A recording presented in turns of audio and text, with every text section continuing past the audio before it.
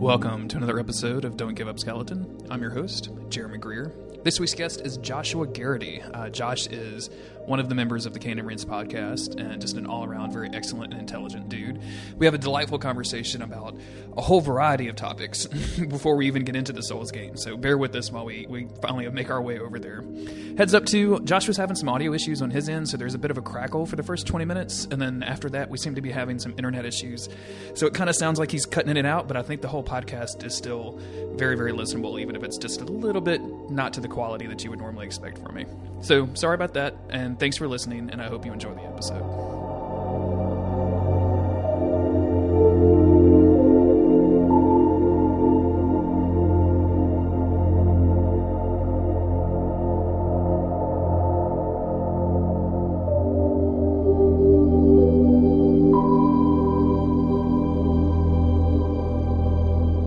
Man, thank you so much for being on the show, Josh. I really appreciate it. This is kind of like I've been following you on Twitter for a long time, and I found Kane and Rinse, and like that podcast it's kind of like a standard of podcasts. Like I'm a big Duckfeed fan, and like following a lot of stuff that they do and modeling the way that I run this podcast on their stuff, and then finding Kane and Rinse and being like, why did I ever start a gaming podcast when these guys are doing it perfectly?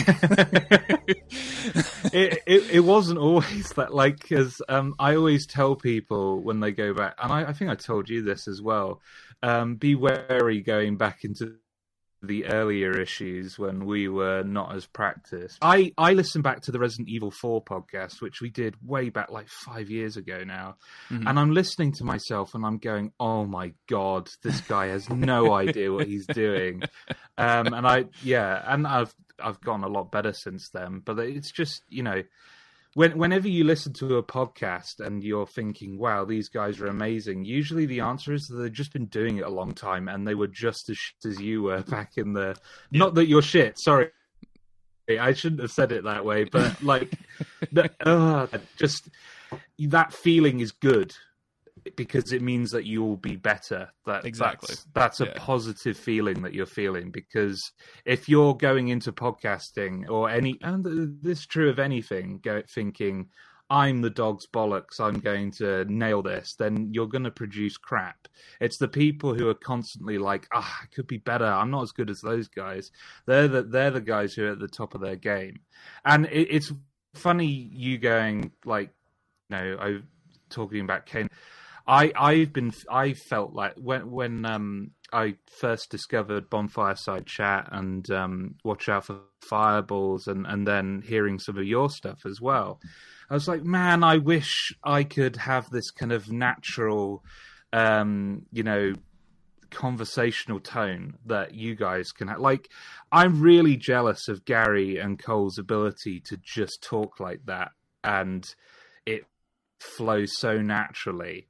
And I know part of it's the editing, but I always feel like I come off as like dryly academic and British, and it's and I do worry that I'm going to be really boring during Kane and Rinse episodes. Sorry, I know we're recording and we're meant to be talking about. Oh no, we can talk about now, anything. But I've gone off on gone off on one now. But yeah, one of my big fears as a podcaster is, like, first of all, just sounding really boring. The most recent Bonfireside Chat I recorded with Gary and Cole, I'm really intimidated by that microscopic analysis that those guys are capable of doing. I think Kane and Rinse has kind of trained my mind to think about game design and story and stuff like that from trained to look at it at a certain perspective. So when those guys are deep diving on stuff and I'm on the show with them, I was like, how the fuck do you guys do this? And Gary, like, at the end of the recording, apologized to me saying, like, I'm really sorry if I talked over you and didn't give you enough space to talk. And I was like, Gary, it's not a problem. Like, I spoke when I wanted to speak. I was just kind of sitting back and going, how do these guys do that? Like, yeah.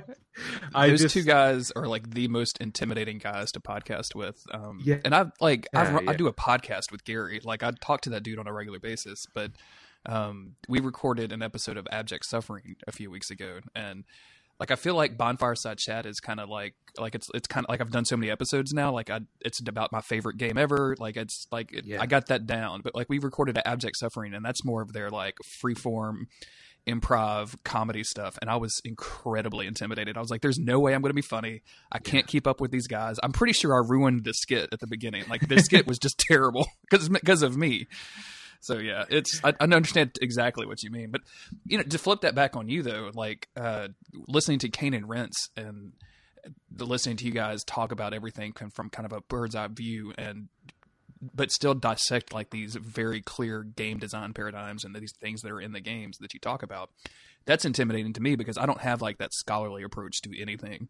Like I didn't go to college. Like I kind of got a job right out of high school and have been doing that all my life. So like approaching anything from that scholarly angle is super intimidating to me, like in a totally different way of just like, I'm not smart enough to do that. Like I've never had to write a term paper before. And that kind of feels like Ken and Rents kind of feels like writing a term paper, but in a very fun way. Like I don't want to make it sound like it's a bad thing, but it takes that like approach of, okay, we have to be thorough. We're going to go through all of the things we want to talk about. We're going to have references. Like it's just really, really good. Thank you. It speaks to you guys' professionalism that's that good. I mean, I should give credit where credit's due. A lot of that comes from Leon, the kind of head honcho. He right from the word go, he was like, right, we're going to do our research. Anyone who's on this podcast will have had to have completed the game. Like one of our major rules. We've broken it a couple of times, but I think it's really important that everyone completes the game, because I do think completing a game does change your relationship with it. Even if like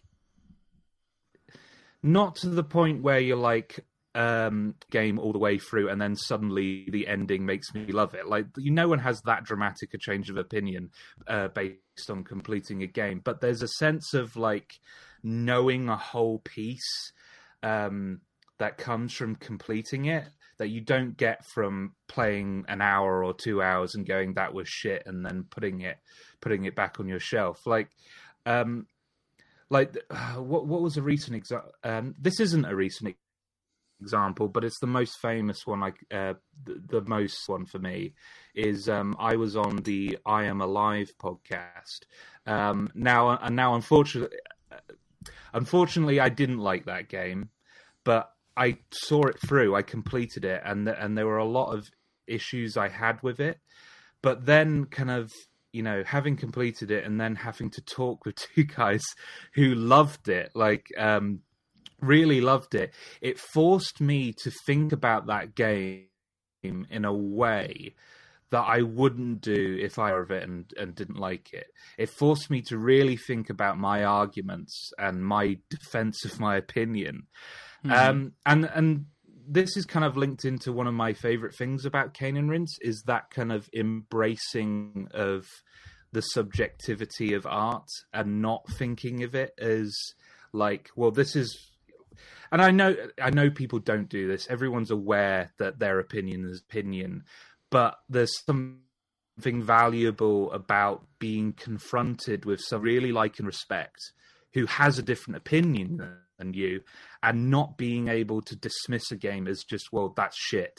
Like not being allowed to do that, because you're staring, obviously in podcasts, you're not staring them in the face, but being directly confronted with somebody who's arguing with just as much vigor and intelligence and research that you are, but they just came to a different conclusion, and that being all right, and that being something you can embrace. And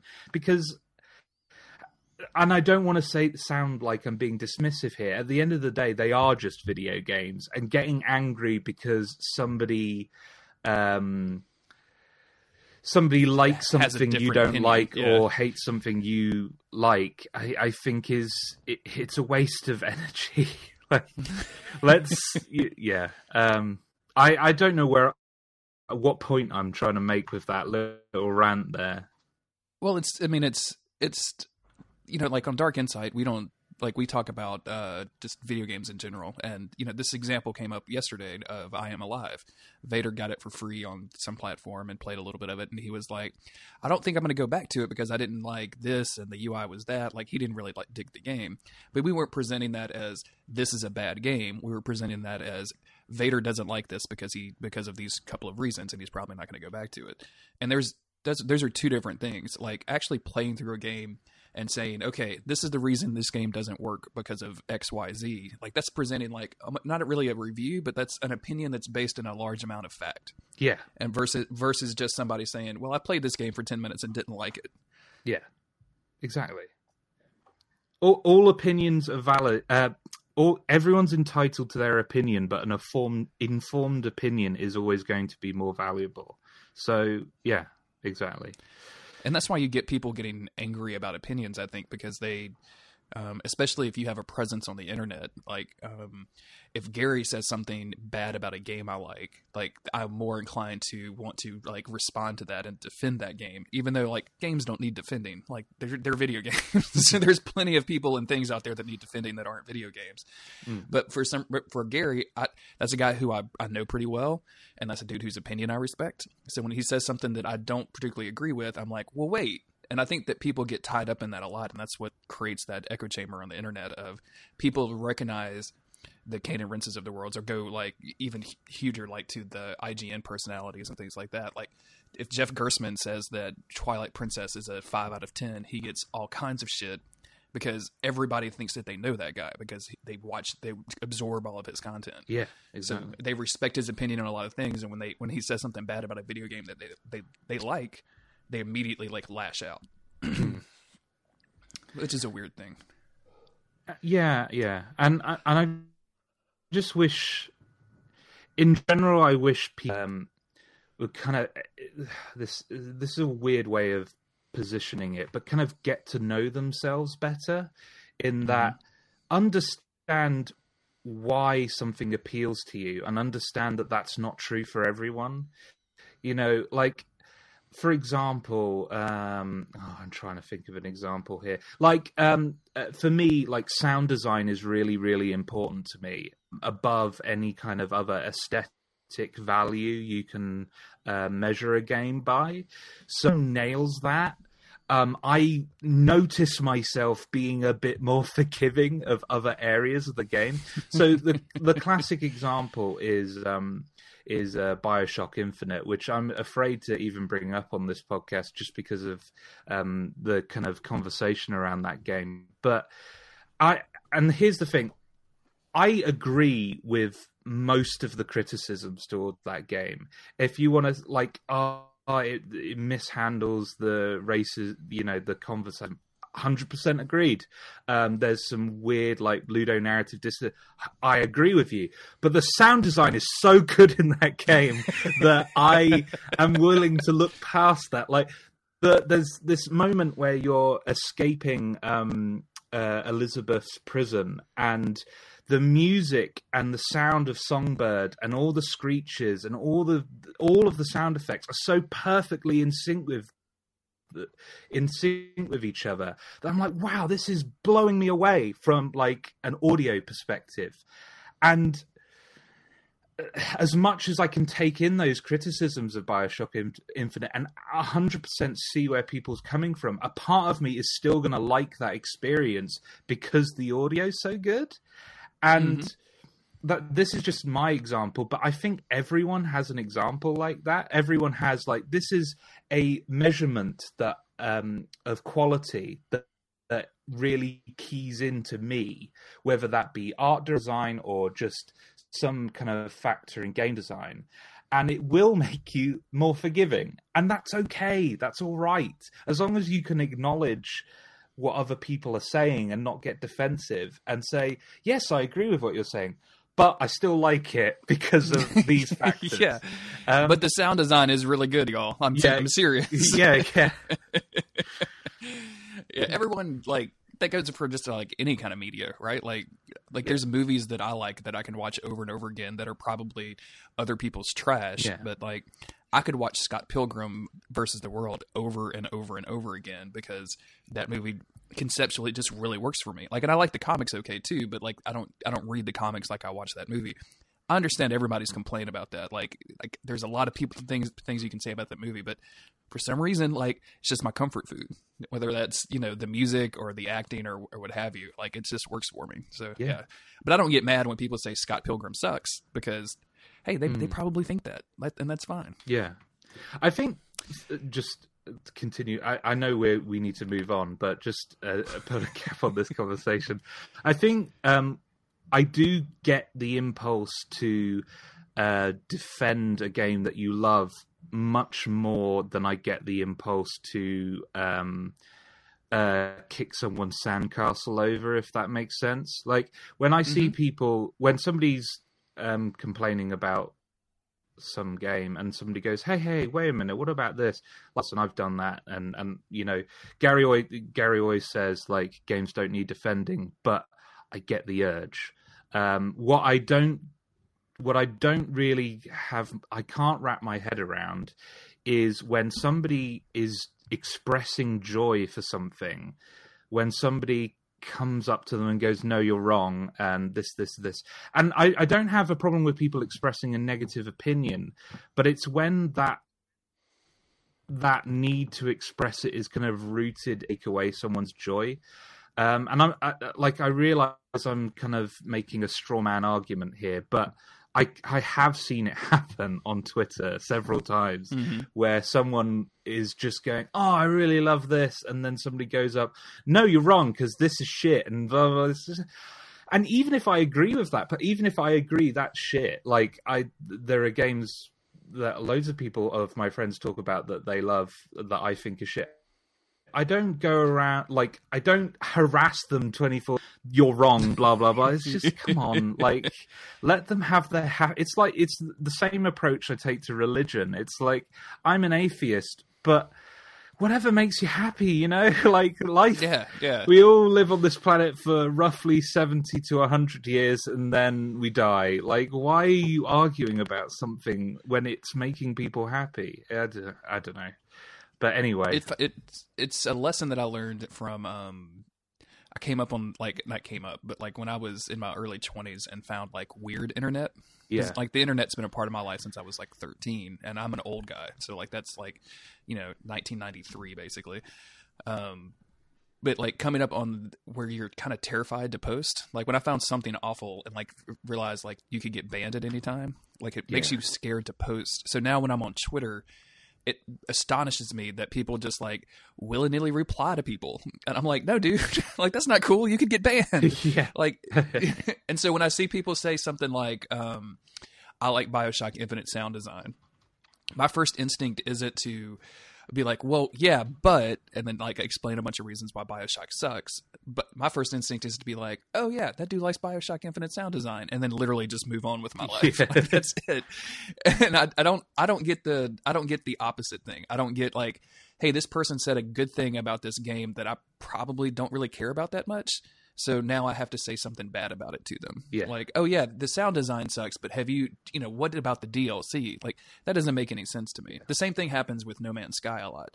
I happen to kind of dig No Man's Sky. Like, I haven't played it in a while, but the game that I got was kind of the game that I got, and I was pretty happy with it. Like, I had an okay time playing that game. But if I say the words No Man's Sky on Twitter, someone's going to, at me and be like, well, they lied and they advertised and they did this. And I'm like, yeah, but I just had fun, like, mining for, like, a week. Yeah. Exactly. that was all I needed, and that's all I got. So yeah. And there are plenty of examples. A great one where, like, I admittedly I haven't played it, but everything about it sounds like it wouldn't appeal to me. But that's because I understand what's appealing about it to people who like it.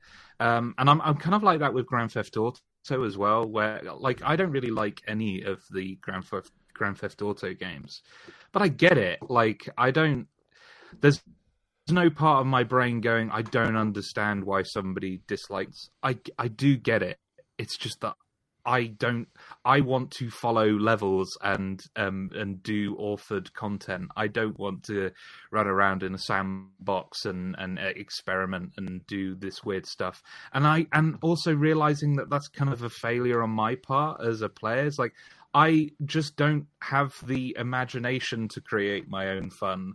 I want somebody to come and show me what the fun thing is to do, which is why I'm drawn to more like authored content like Resident Evil 4 or Dark Souls and stuff like that. But yeah, talking about like that kind of planned content like Resident Evil 4 and Dark Souls, I talk to a lot of people about Dark Souls, obviously, for this podcast, and one thing that keeps coming up is how comforting Dark Souls can be, just because of that exact reason. Like, there is no, like, you can make your own chaos in Dark Souls, but at the end of the day, like, the levels are the levels, the enemies are the enemies. They're going to pretty much do the same thing every single time, and I feel like that's one of the strengths of the game, that it's very, very static and very, very planned.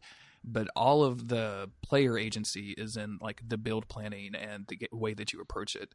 Like, to me, playing Dark Souls for the first time and like getting that first shortcut to Firelink Shrine from the Berg was an eye-opening experience in level design, and going like, oh, I could just do, oh, okay.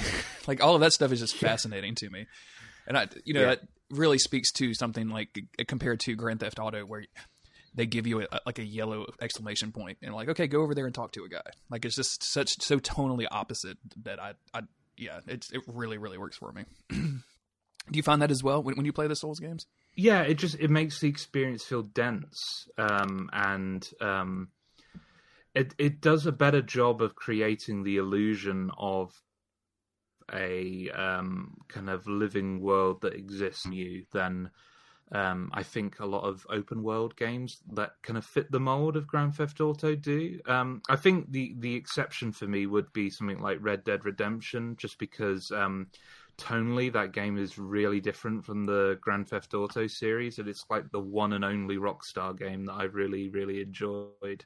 There's just, because stuff like that elevator and stuff.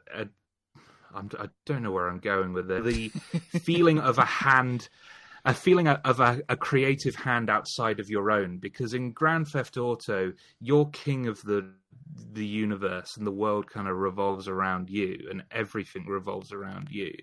Whereas in Dark Souls, you feel like you're kind of discovering someone else's world, someone else's hand that, carved the landscape, and everything's built with purpose. So I think that's what that first elevator you're in injects you with, is that feeling of this world actually being connected and everything kind of leading on from each other, and not being kind of this distinct, these really distinct play spaces where you go here and everything interconnects here, but it doesn't connect to the larger whole. And I think that, talking about the Souls series in general, that's the thing that the first Dark Souls does better than every other entry.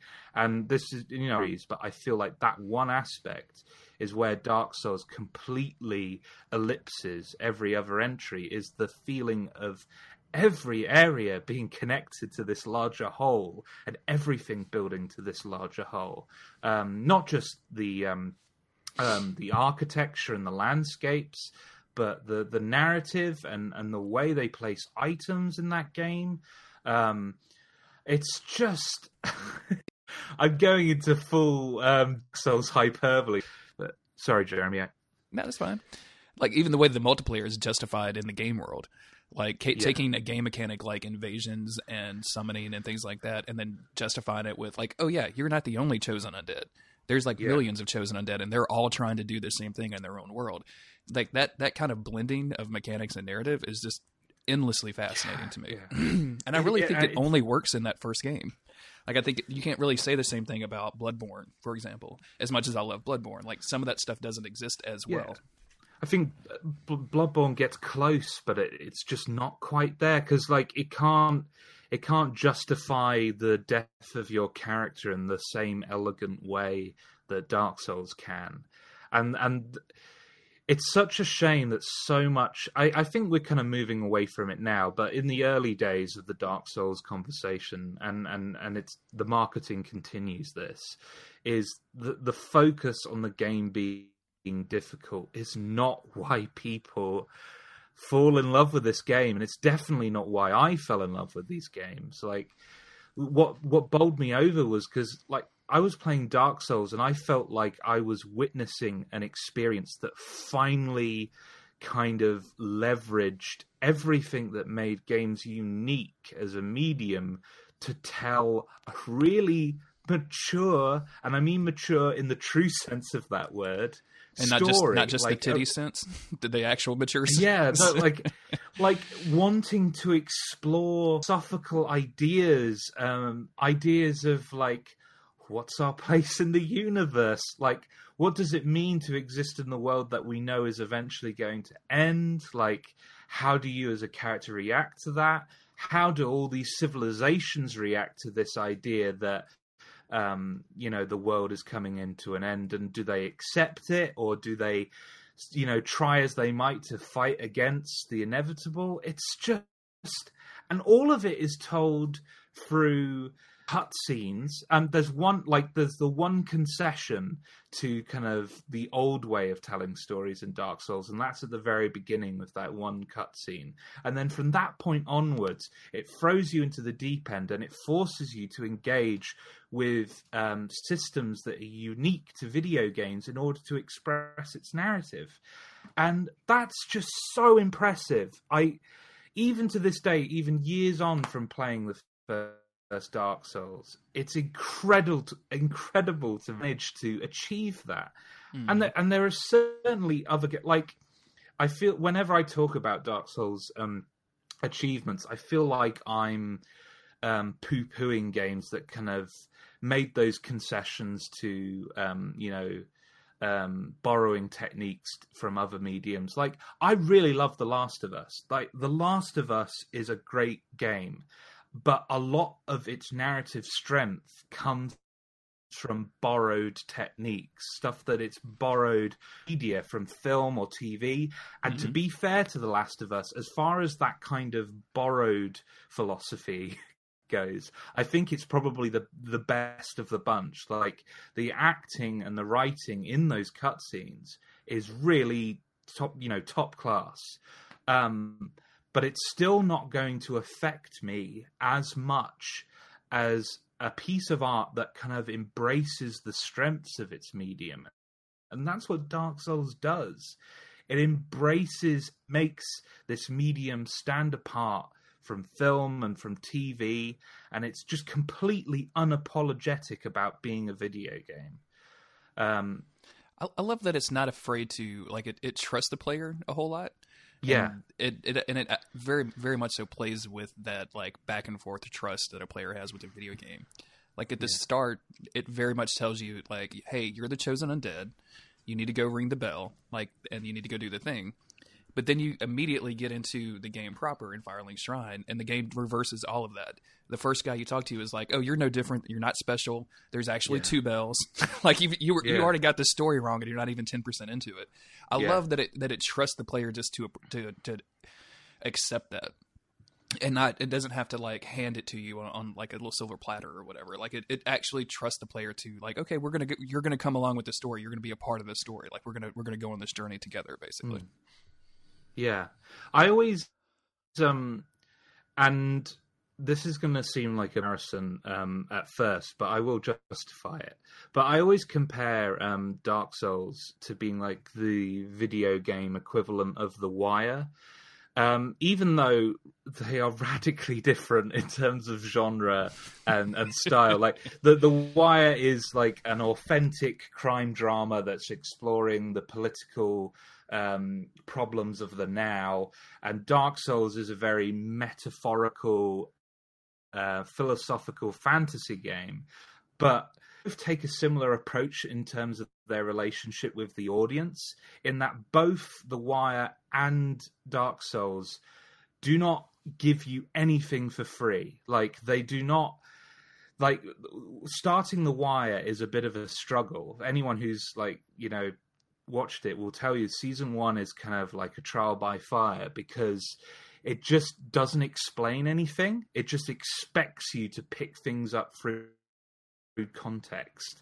and the exposition is but ultimately, because they've taken that approach, you feel like you're in a real world, and eventually that approach pays off, because you're so much more invested once you've picked up all those little things through context and pieced the kind of political landscape of Baltimore together by yourself. You're more invested than you would be if, like, at the beginning there was a scene with McNulty where they just laid out all that we're going to use for the rest of the season. And Dark Souls is the same. Like, at no point does it stop and go, right, okay, so this is how Gwyn links up with the First Flame and the relationship between the Three Lords. This is how they all figured it. Like, at no point does it do that. And because it doesn't do that, you're more invested. You care more because you figured it out. Or at least the community figured it out, and you're amazed at that. There's a skit on, and I can't remember where we saw this. We were watching something the other night, and this comedy skit of, basically, it was a group, like a family gets together, and like the first conversation is, well, Janice, you remember when your uncle died and left you all that money to the twins, and we found out that one twin, and they just went around the room and just explaining everything that had happened to this family without showing any of it. And now that you say that, I very much want someone to make that video of Gwyn talking to somebody and being like, "Oh yeah, with Seath, the story there is da da da da da." Yeah, just before you fight Gwyn, he just explains everything you guys that just happened sit down before and talk he got there. Yeah, that's very funny. Yeah, where does Dark Souls 1 break down for you at any point? Like, do you have? Because I can talk about all of the good things with Dark Souls like all day long, but I'm curious where that game's weakness is. And like, excuse me, I have a bit of a cough today. I'm sorry. That's okay. Like, for me, some of the stuff in the back end isn't as strong as the beginning, and I think it's when they start losing that, when the world starts splitting apart. Like, do you have anything that you can look at and view as a weakness for that game? I think there are certainly.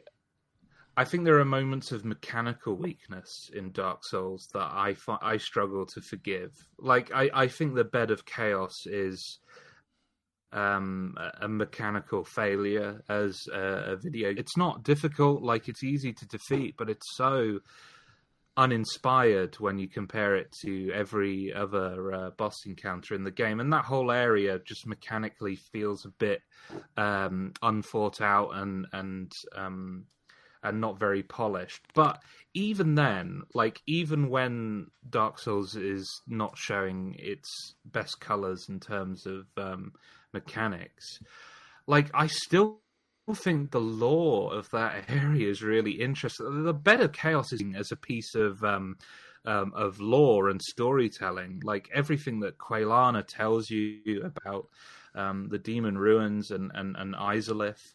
So, to answer your question, yes, there definitely are moments where Dark Souls falls down, but there's always something else that's, keeping me going.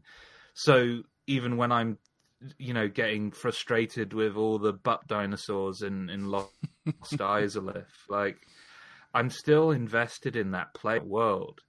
And it's interesting talking about, the conversation around Dark Souls 3 is really, really fascinating because in a lot of ways, I think that game is mechanically really sound. Like, that some of the areas, if we're just talking about it from game design perspective, are some of the strongest areas in the entire series. But the experience for me ends up feeling hollow because it doesn't have that thought when it comes to that lore stuff.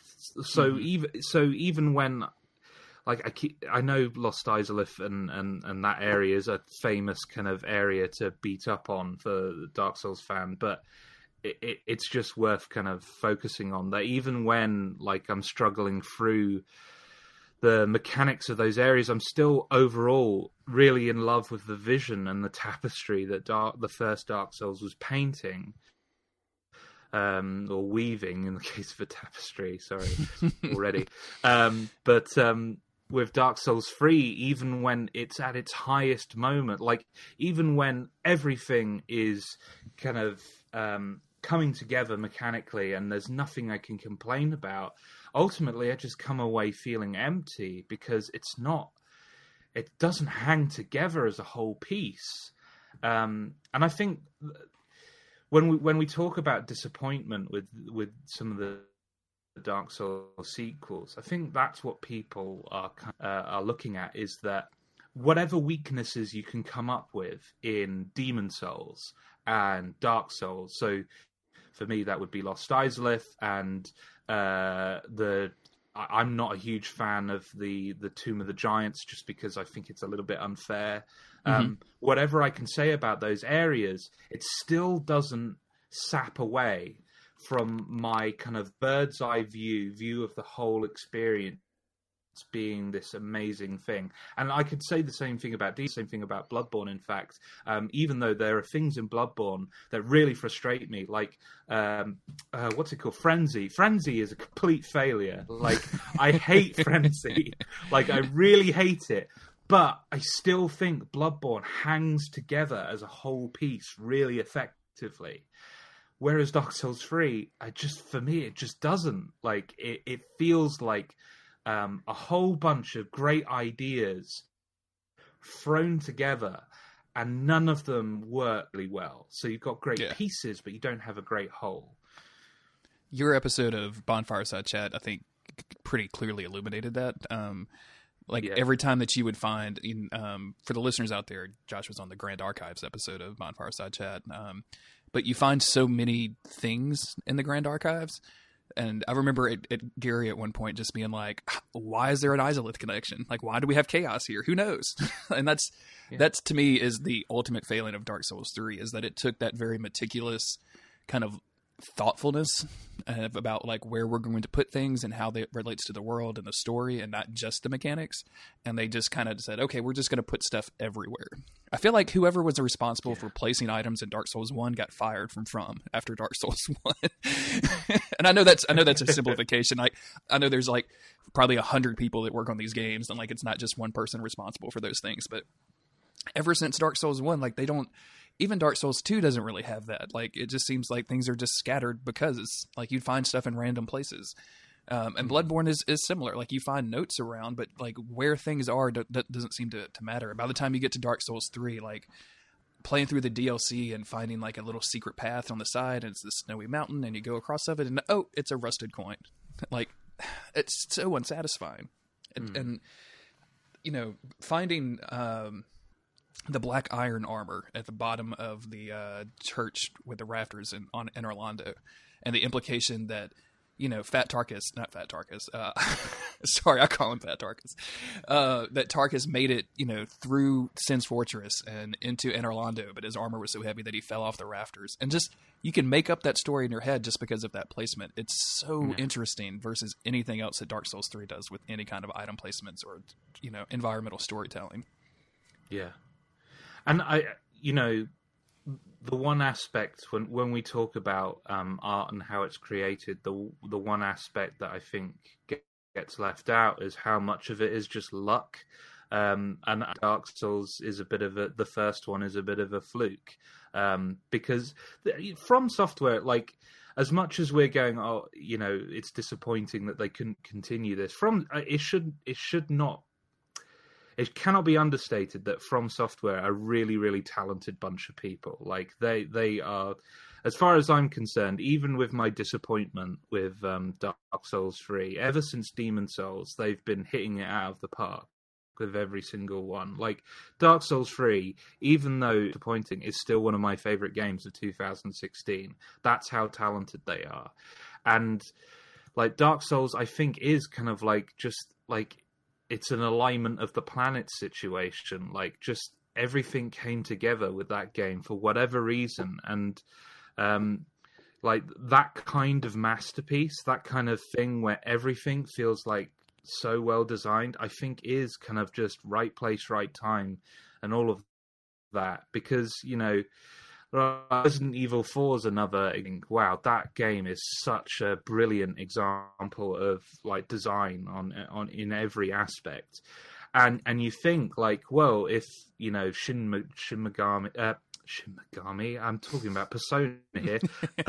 Shinji Mikami. If he and his team went off to make another game, surely they'd make another equally brilliant masterpiece. No, Shinji Mikami has worked on a number of projects, and I've loved a number of them, but none of them have been that that revolutionary for me. And same with Dark Souls. But I get your frustration. Yeah. I like that you mentioned like about them being such a good team. Like if you look at it, Demon Souls came out in 2009, which was 7 years ago. They've released 5 of those games in 7 years. That's extraordinary. Like that is just amazing to me, because look how huge those worlds are. Look at the thought process that goes into it. And then for everyone, except for Demon Souls, they've released add-on content in between the games, which is even crazier. Like Dark Souls 2 had some of the best DLC that we've ever seen in games, like period. Yeah. It was some of the most phenomenal content that they've put out across any of these games, and that came out in between. Like that's just fascinating to me. So yeah, when I say something bad about Dark Souls 3, it's in the context of, it's still probably one of my favorite games ever. And that's why I talk about it so badly. It's my family that I love that I criticize the most, right? Yeah, it's the A-star student getting an A. Like that's what it is. That's what compels us to be more critical. It's like, you could do better than this. Yeah, I've seen so much potential. Yeah. You mentioned earlier that one of the big things that you look for in games is the sound design. And I'm curious, from that perspective, which of these games is strongest for you? Just in terms of sound design, whether that's music or sound effects or voice acting or whatever. Which one works for you the most? I think if we're talking about music exclusively, I think Demon Souls is the strongest. I think the soundtrack for Demon Souls is really, really good. But if we're talking sound design as in the environment and the sounds of the creatures and all of that, I think Bloodborne's the winner for me. Just because they feel that kind of ambient hustle and bustle of beasties in the background and people talking inside their houses, trying to, stay safe from all the creatures. For me, Bloodborne really nails that. And I think Bloodborne's, like, Gary's going to growl at me when he hears this. I actually think Bloodborne's soundtrack is really excellent as well. Better than Dark Souls ones. I think stuff like Blood's track really kind of nails like this Jaws theming for that creature. It doesn't. It has that same kind of incoming. The violins in that track kind of create this feeling of a threat coming towards you and getting closer and closer. That I think is really, really effective. That having been said, I do think that there are design in the first Dark Souls that will always stick with me more than those two that I've mentioned. The entire Artorias fight, I think, is a success in terms of sound design, both in terms of music and just the screeches of Artorias and the roar he gives off once you've defeated him. That scream of like pain and almost relief at the same time. The fact that they can convey things with that scream is amazing. And I think the music, it's one of those examples of a track where you wouldn't listen to it as like a piece of music on its own. I don't think it has a strong enough melody for that, the Artorias track.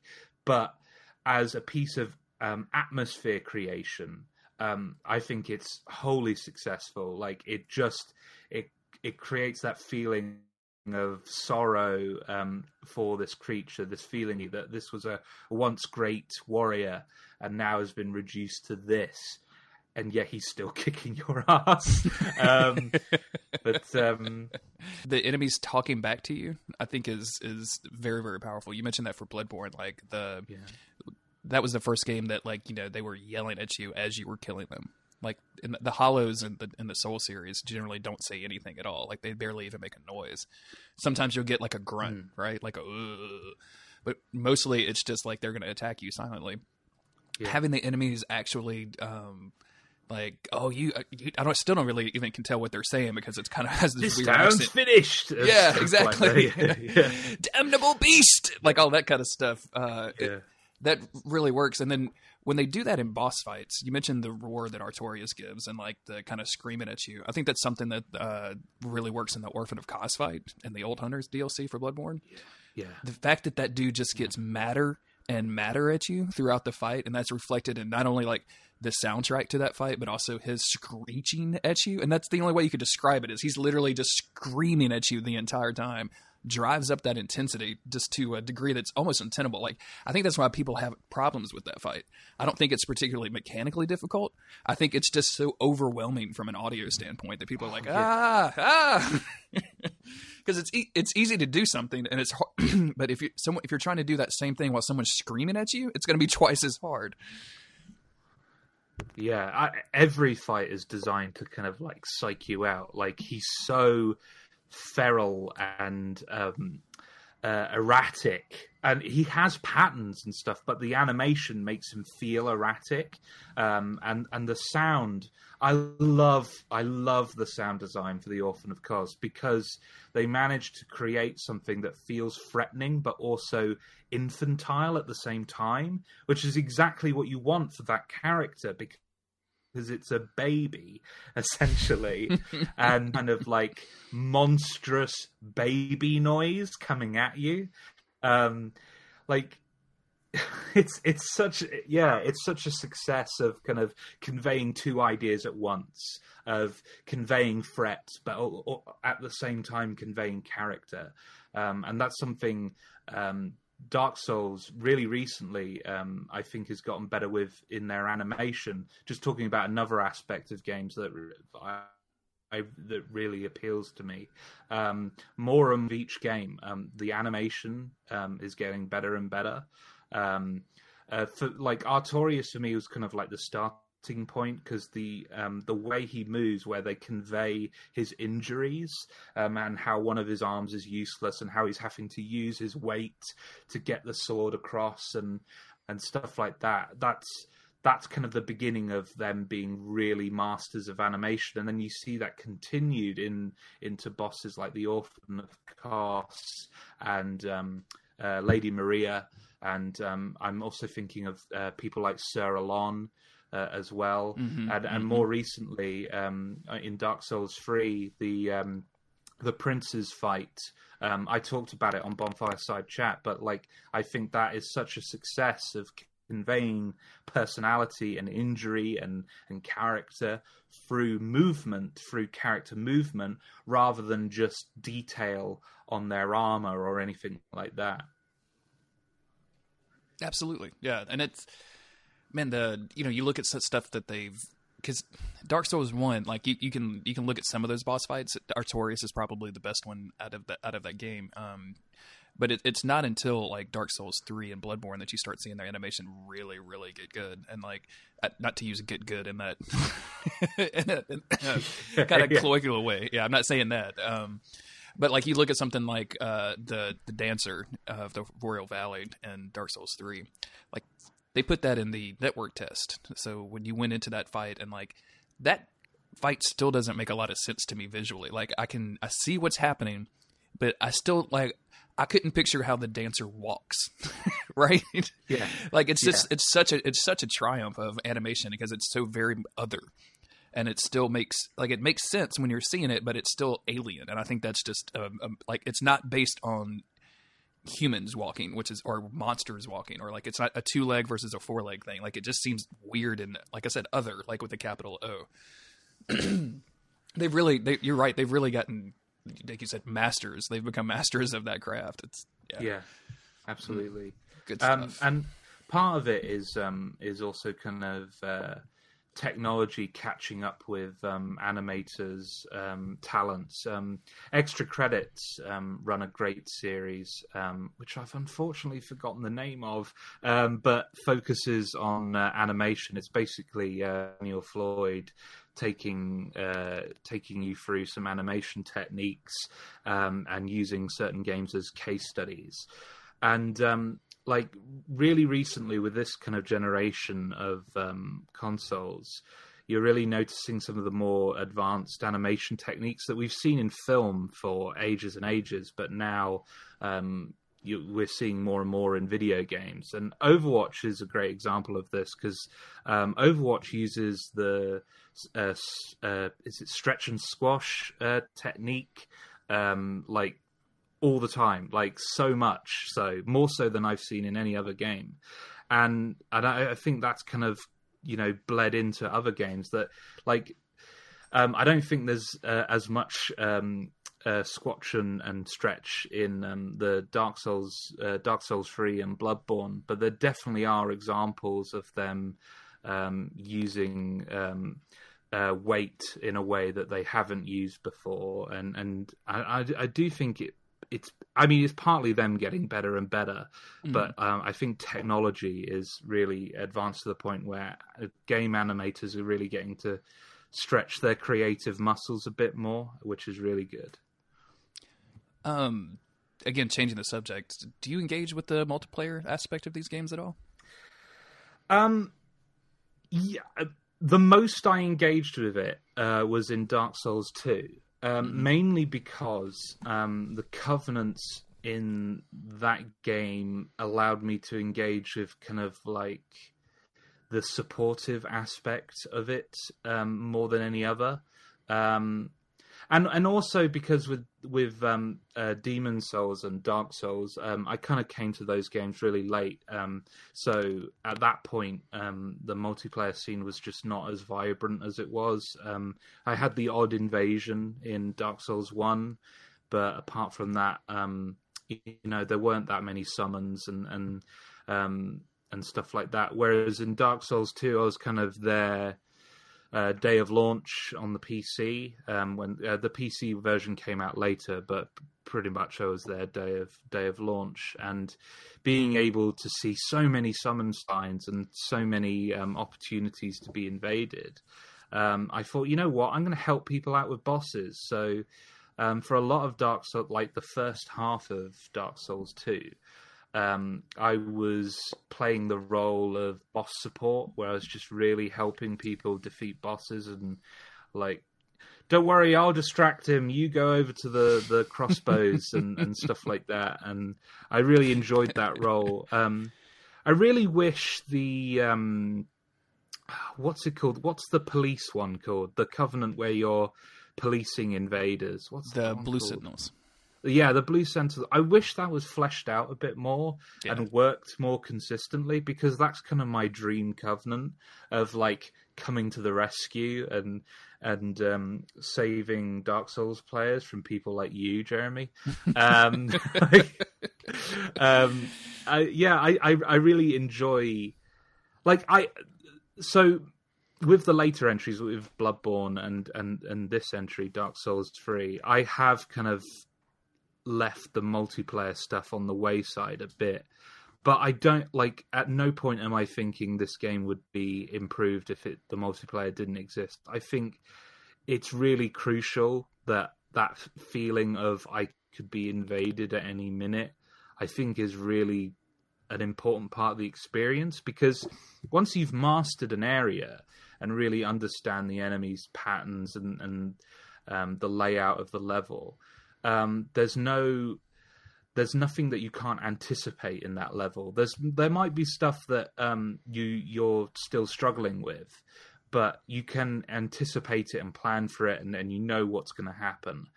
And the invasion mechanic just throws in that kind of that wrench in the works. So you're like, well, you didn't expect this, did you?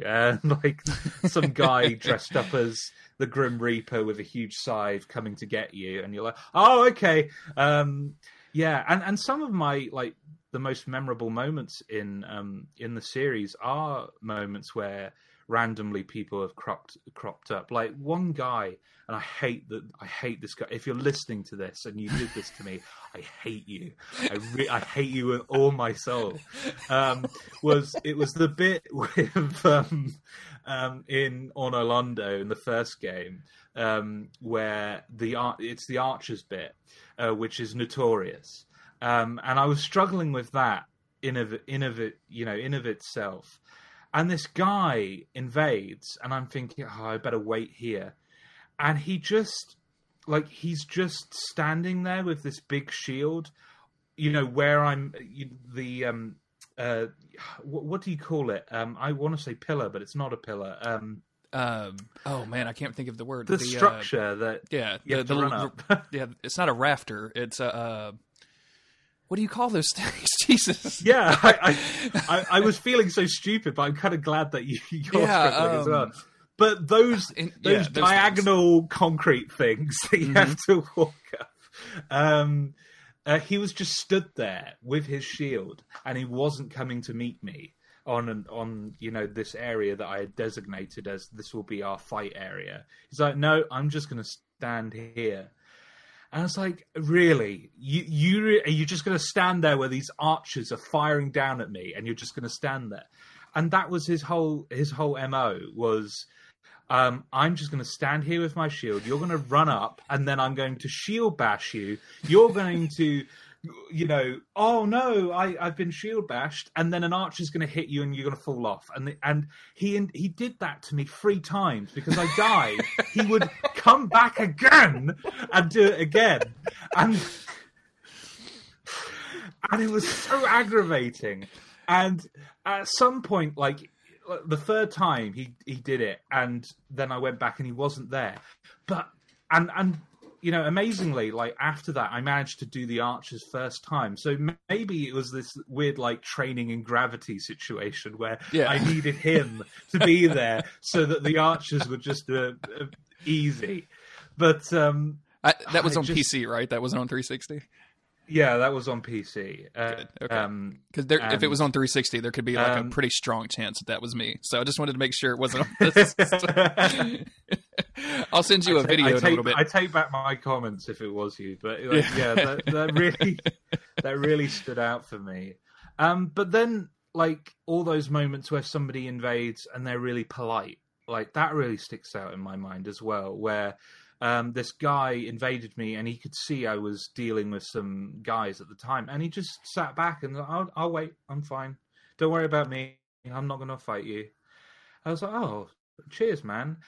He didn't have the civility of just going away, but at least he kind of waited until I was more prepared to deal with him. And then we bowed, like, Dark Souls invaders tend to do now. We bowed, and then we fought. And I died still, but I appreciated the politeness of, like, I'm not gonna attack just willy-nilly. I'm gonna wait until you're ready. I've broken into your home, but I'm gonna wait till you wake up before I start stealing your TV. Is what it is. Yeah. I've smashed your window. I'm in the door. I'm in the living room. I'm not supposed to be there, but yeah. Where do you what would you like to see from Software? Like they've got. I record these very early, so hopefully they haven't already released, or hopefully they have released news. But they've talked about going back to the Armored Core series. They've talked about doing something weird in the Souls universe. I think very specifically saying that Dark Souls 4 is probably not going to come from Software if it comes at all. When you see that stuff, like where do you want to see From Software go as a game development studio? I think they've made a really wise decision to kind of leave Dark Souls behind them, even if it means that someone else carries it on. Just because I think that well is well and truly dry at this point, and I think I love the anthology idea of those, like going from Demon Souls to Dark Souls to Bloodborne. I think is a more of trilogy than the Dark Souls trilogy is. I like that kind of here's the mechanical philosophy, but we're going to show you a different world and a different storyline each time. I love that. And if one of the free projects they're working on is something like that, cool, I'm on board. Whatever that's like, I want them to really surprise me. Like, I don't want, like, people have, I'm open to the idea of a sci-fi Dark Souls, but honestly, I'd like them to be more creative than that. I'd like them to go like the boat out and surprise us with a setting that's really unfamiliar. Mm-hmm. But with those same mechanics, I'd be open to that.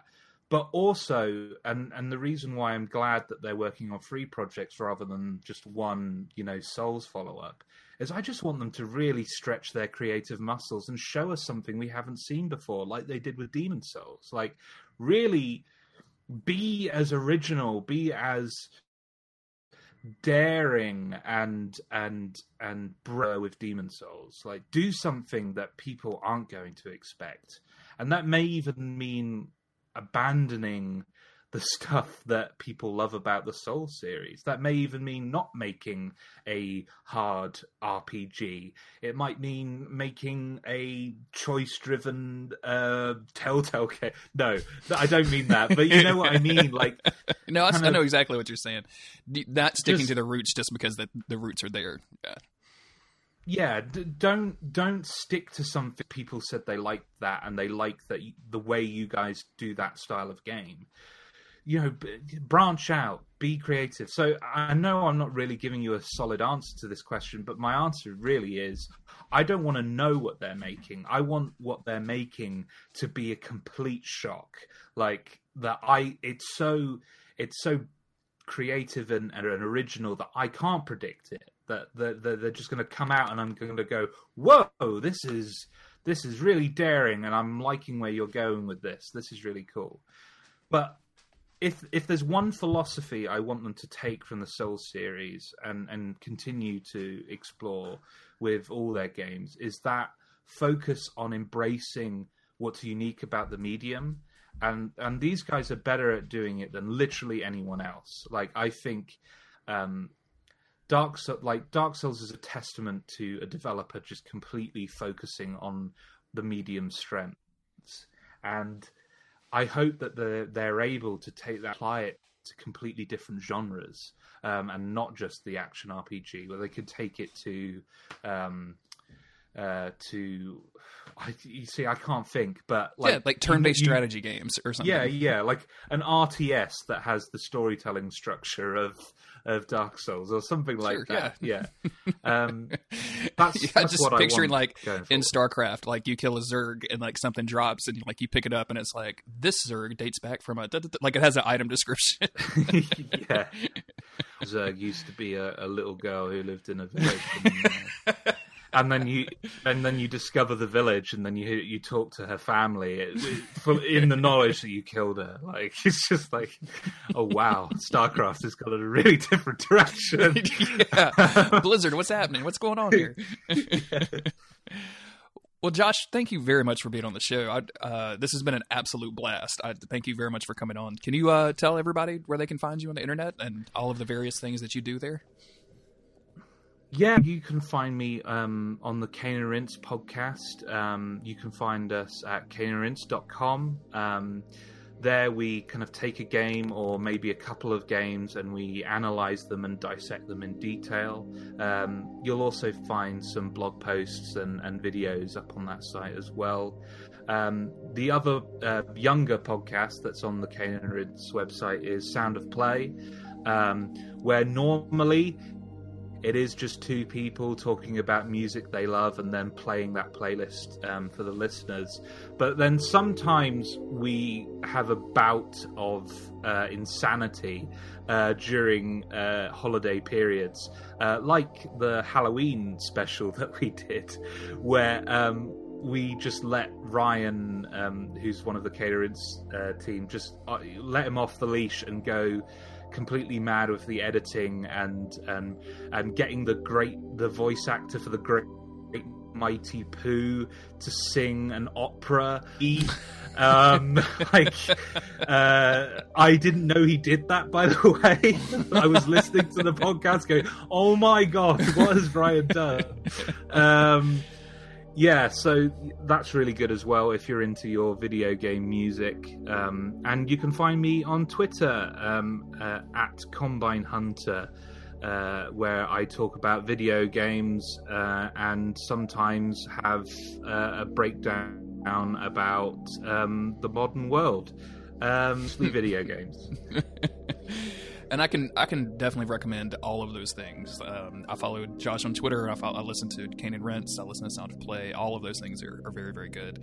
I mentioned this at the very beginning of the show, but I was kind of peripherally aware of Kane and Rents, but especially once I started like having a bunch more British friends on Twitter, and then actually starting to listen to it, and I started from the very beginning and just totally blown away, and very glad I found that in 2016, because if I'd found that at like 4 or 5 years ago, I would just not be, I would have never thought to do a podcast. I mean, like, these guys got it. I don't need to do anything. These guys have perfected the medium. I don't need to do anything. I'm not bringing anything new to this. So can highly recommend all of those things. And just to say, Jeremy, like, because this is the first time we've spoken, isn't it? Like, it is. Yeah. Over Mm-hmm. Yeah.